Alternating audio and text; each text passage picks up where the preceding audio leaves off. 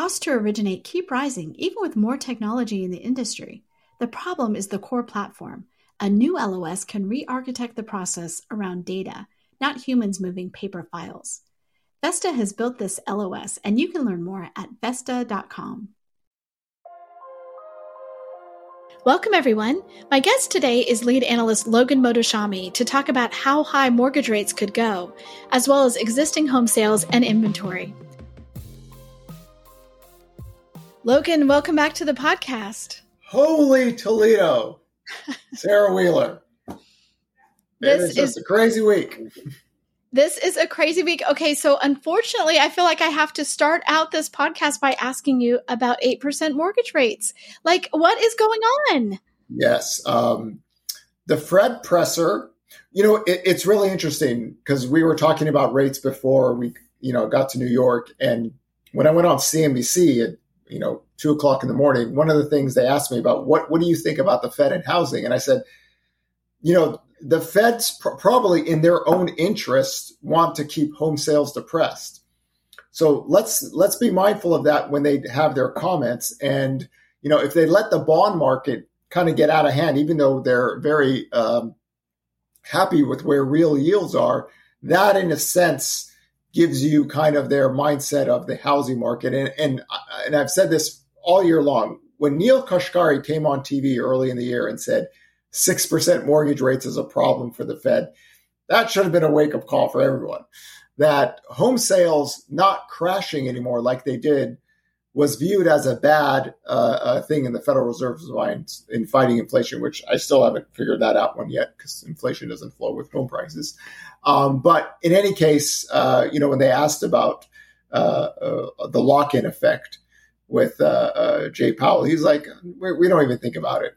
That's not, and that's kind of the correct answer. If you're dealing with inflation and employment, the mortgage rate lockdown premise doesn't really come into play unless the job market is weaker. And of course, what happened the day after the Federal Reserve is jobless claims data came in very good, better than anyone expected. Now, some people say, well, the seasonality of it, and of course, we're going to have some seasonality perks in every jobless claims, but it's been going down for some time now.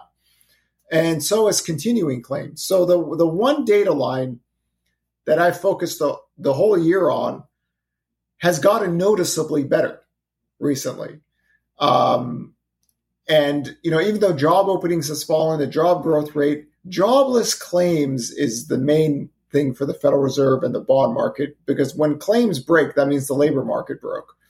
And I think one way I try to explain this, especially to my stock trader friends, let's say we were all in a coma, and then 20 years we wake up and somebody tells us, oh, by the way, jobless claims is under 300,000 for the last 12 months, and job openings are over 8 million. Any person will go, oh my God, the labor market is hot. So look at it in that way. And with the claims data that came in today on top of everything else with the Fed, the bond market broke above that, 4.34% level that I've been focusing on, and it just shot up higher. Now, the one thing interesting so far today, so this is on Thursday that we're talking about, so Friday or Monday morning might be completely different. The spreads aren't as bad as it used to be. So mortgage rates haven't actually gotten to the yearly high yet. I think the last print is 7.47, at least the one I'm tracking. And we're talking about just a very small basis points under. Spreads aren't as bad as it used to be. If they were as bad, we're 7.85 around there on the national averages. So that happened this week. And again, jobless claims are low. Even though the jobs data is not as tight, the Federal Reserve did not make any kind of effort to kind of make sure the bond yields behave right. And, as always, housing is not their thing. So they have no problem making that the sacrificial lamb. And I think part of the maybe more positive takes the Fed has had on housing is cover for letting the long bond yields go up higher and mortgage rates higher, because the short-term rate hike story is pretty much done. Even if they have one more, that's pretty much over with. But the long end of the market, or the 10-year yield or 30-year yields, them rising right now, usually that's kind of what happens toward the end of an expansion. The inverted yield curve steepens, and we haven't had that happen yet. So it's a lot to take in a week, very interesting week, but that's where we're at. And again, jobless claims are good. Jobless claims have been trending good for some time. Job openings are still over 8 million. So the labor market is not as tight, but it's not broken. And that's the key. And, a few months ago, we talked about what does it mean if if the labor market still stays good and the economy is expanding, or a soft landing, rates could stay higher for longer. But this one gets more interesting for the Fed because real yields are restrictive right now. What do they do going out in the future? And staying consistent with my theme, the Fed will not pivot until the labor market breaks. The labor market is not broke, so here we are today dealing with this. I mean, it feels like if you're in the mortgage industry, you cannot get a break. You can't catch a break because you're thinking, great, the Fed decided not to raise rates. That should be good news. I should be looking at rates going lower, and the opposite happened. That doesn't make sense to most people. Yeah, whenever you're at a key technical level and the wording is very hawkish, that'll break. And we've had some abnormal bond yield events recently in the last 7 days. So it's getting a very itchy finger out there for bond traders. And we saw that this week. But again, the Fed, this is just my take. The Fed won't pivot until jobless claims break. And I have that 323,000 number, and we're close to 200,000. So we are far from that. And the bond market took us up. But the question now is, with the Fed saying that we are, restrictive right now, how much will bond yields need to go for them to start to maybe intervene in the conversation and saying, we don't want this to continue? Okay, well, so we talked about rates. Let's talk about some other things that are going on. Existing home sales. Existing home sales, interesting, because, the year-over-year price growth is picking up now. I'm not a big fan of median sales prices. I just think it's not the most effective way for pricing. And the lower end homes are obviously acting better. And if it was the higher end homes, you can make a case that existing home prices may be a little bit inflated because of that. But that's not the case here. It's just the lower price markets are doing well across the country. Here we are today.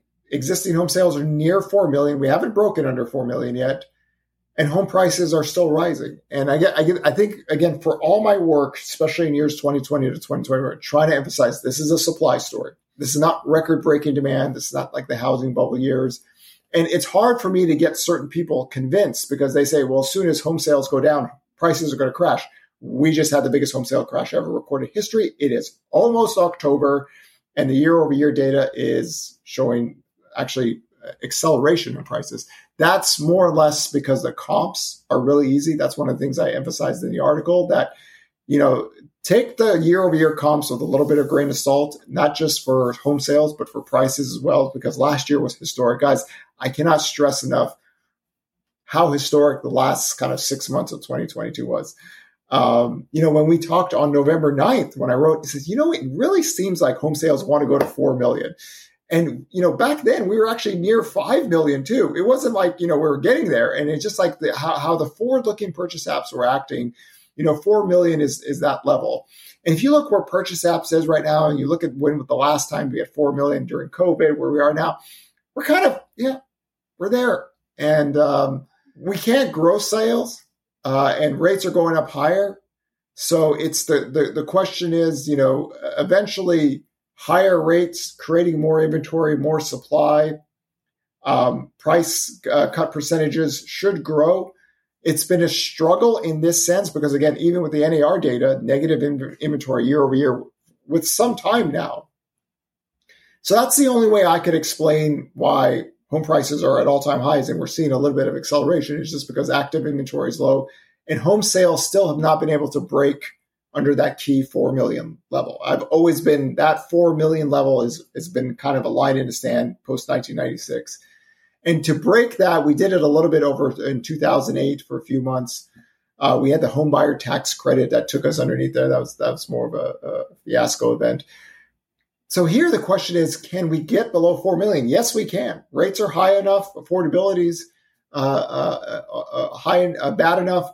And new listings data, even though it's, I'm talking about we should get some flat to positive prints year over year, it's still historically low. So we can send home sales under 4 million.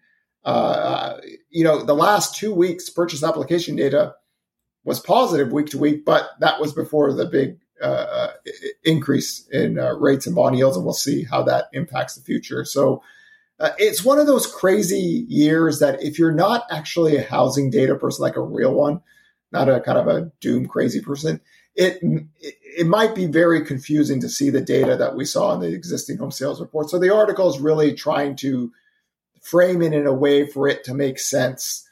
That we have such a historic event between what happened from 2000 to 2012 in this country, from 2013 to 2023 in terms of all the housing data. It is such a historical difference, especially with supply, that trying to get people to focus on active inventory being low, new listings being low matters in terms of pricing. And that's why, the tracker's created. That's why we track weekly forward-looking data to give people an idea, because I guarantee you, if I had said in September the 10-year yield is at 4.45%, mortgage rates are above 7%, have been over 7%, everyone would have said, oh, home prices are down 12, 15%. Oh, wait a second, they did say that, even though it's not knowing where rates are. And we're here at all-time highs because I think there's people who are just, I could just see this, they're not trained housing analysts. It just looks like to me they're making stuff up. They're just like taking a percentage and just throwing it up. And the weekly tracker is designed to teach people how to do that, because there's such a difference between last year and this year, even on the tracking basis. So it gives people an idea to think about in the future. Because when it breaks, well, it'll show you, and when it starts to recover, it'll show you there as well. So speaking of starts to recover, I really feel like, I know you are not a fan of the whole idea that there are buyers who are being sidelined, but I think that this year, when you look at how high home prices are, how high rates have been, you have to think that just the normal demand that you have for housing has been put off, and that there is some pent up demand here if rates came down. I usually hate the pent up demand thesis. I think it's more of a marketing line. And but in this case, because we had such a historic housing inflation event, that there were buyers who literally said, I know I can't do this. I need rates to get to this level, or I need, my total payment level to get to this level. And remember, your total payment level doesn't necessarily revolve around prices, rates. You get a bigger down payment, your wages rise. There are other variable factors that go into that. So because we had the biggest home sale crash ever, that even just an extra 500,000 home buyers makes a variable change into the data line. So in that context, I would agree, because we saw what happened last November, December, and January. That mortgage rates went from 7.375 to 5.99%. It facilitated one of the biggest month-to-month sales reports ever in history. So that is there, but rates didn't break under 6% with any meaningful fashion. Of course, it's under 6% for some builders. And then after that, rates have been slowly rising up. And so we haven't had any kind of traction with lower rates. But man, Sarah, it is, I can't imagine how so many people must be lost this year. If you're not reading Housing Wire or following me on social media, to not understand why aren't home prices down 20 to 30% when home sales are pretty much where they were during the worst levels of the housing bubble crash, and we're still having effective year-over-year price growth this late in the year. And again, it's just credit channels run inventory channels. Credit profiles are good. Homeowners are doing good. Active inventory is historically low. We haven't seen stress in the data yet. And we didn't see stress really last year either. New listings data had a few weeks that show year-over-year growth, but nothing like big in a meaningful way. I'm always worried about the rubber band effect, here, if this goes another year and you have now, let's say 2.7 million home buyers waiting, when you're working from such low level in sales, it can create a little burst in demand when rates fall. And then again, if we're still here with this low of inventory, it becomes problematic again. And this is the whole premise, the whole concept of the savagely unhealthy housing market really started at the end of the summer of 2020. Like, okay, this is not a good place to be in. It's because of what we're dealing with right here, right? This buyer and seller struggle and the affordability issues, and sellers are buyers and sellers are, hey, I can't afford it. Doesn't really make sense for me. And, what goes on in this market. And even with all that, we're still going to have near 5 million total home sales this year. So let's talk about inventory because, we talked about last week, we've changed the tracker a little bit. It's just coming out earlier. You're getting this amazing data from Altos Research. And so you know before anybody except those people at Altos, what exactly is happening. So what do you expect this weekend? I'm hoping my heart doesn't get broken. I've been waiting for 11 to 17,000 weekly active listings number. I expected with higher rates, the inventory growth can pick up, and it hasn't to the fashion I want. But weakness in demand, days on market growing should be able to grow the inventory a little bit faster.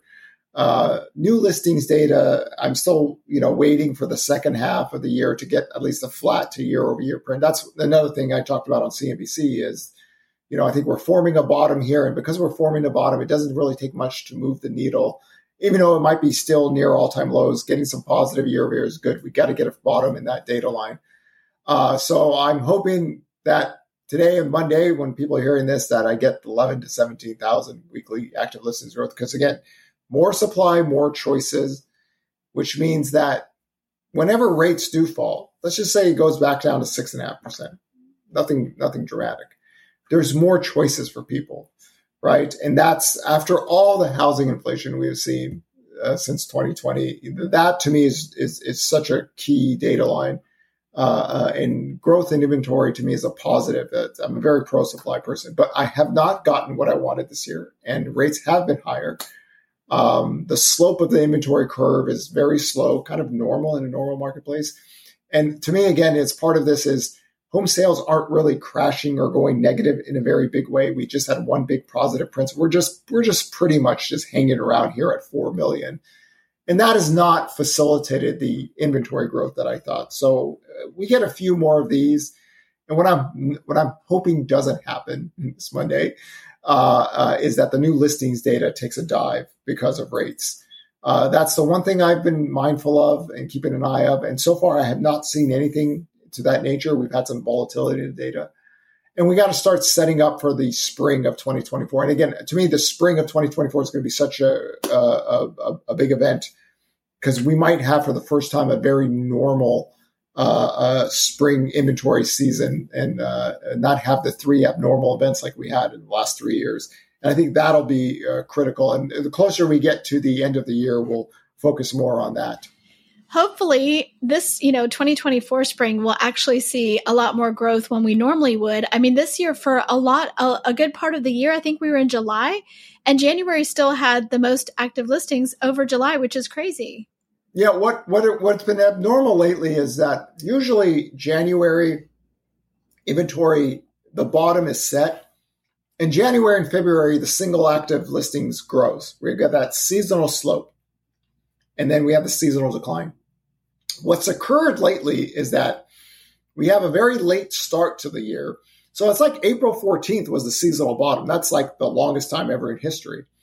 And then we have a very slow curve, and then the seasonality impacts us. Now, inventory is going to have a little bit more of a seasonal increase longer, but we always hit that seasonal bottom.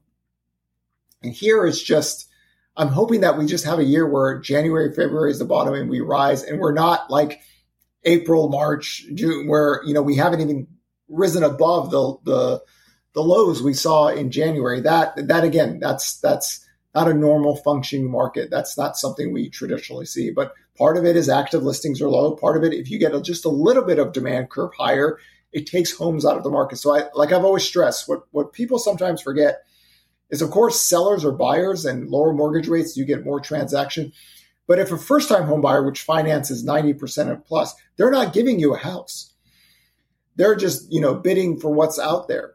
So the bigger mortgage buyer actually impacts the inventory curve more. So that's why when lower rates happen, inventory doesn't grow. The mortgage rate lockdown is not a thing in terms of creating active listings. You could create more demand, but it also facilitates the one buyer profile that does not need or does not give you a piece of shelter for it. And that's why if you look at this inventory data for many years, it's been slowly moving higher. Guess what? The millennials have been slowly buying up more and more homes. Voila, 2020 to 2024 comes. The last 3 years have been just so abnormal that I'm just hoping that we just get a normal year in 2024.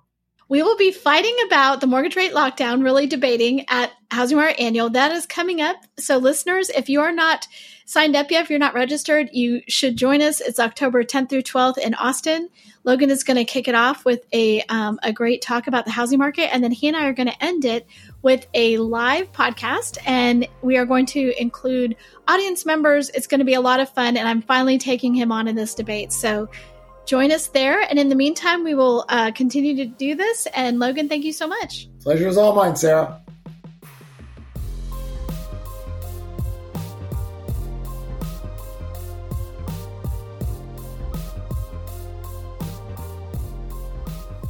Thanks for listening to Housing Wire Daily. If you haven't already, we'd love for you to take a minute to rate the show and leave a comment.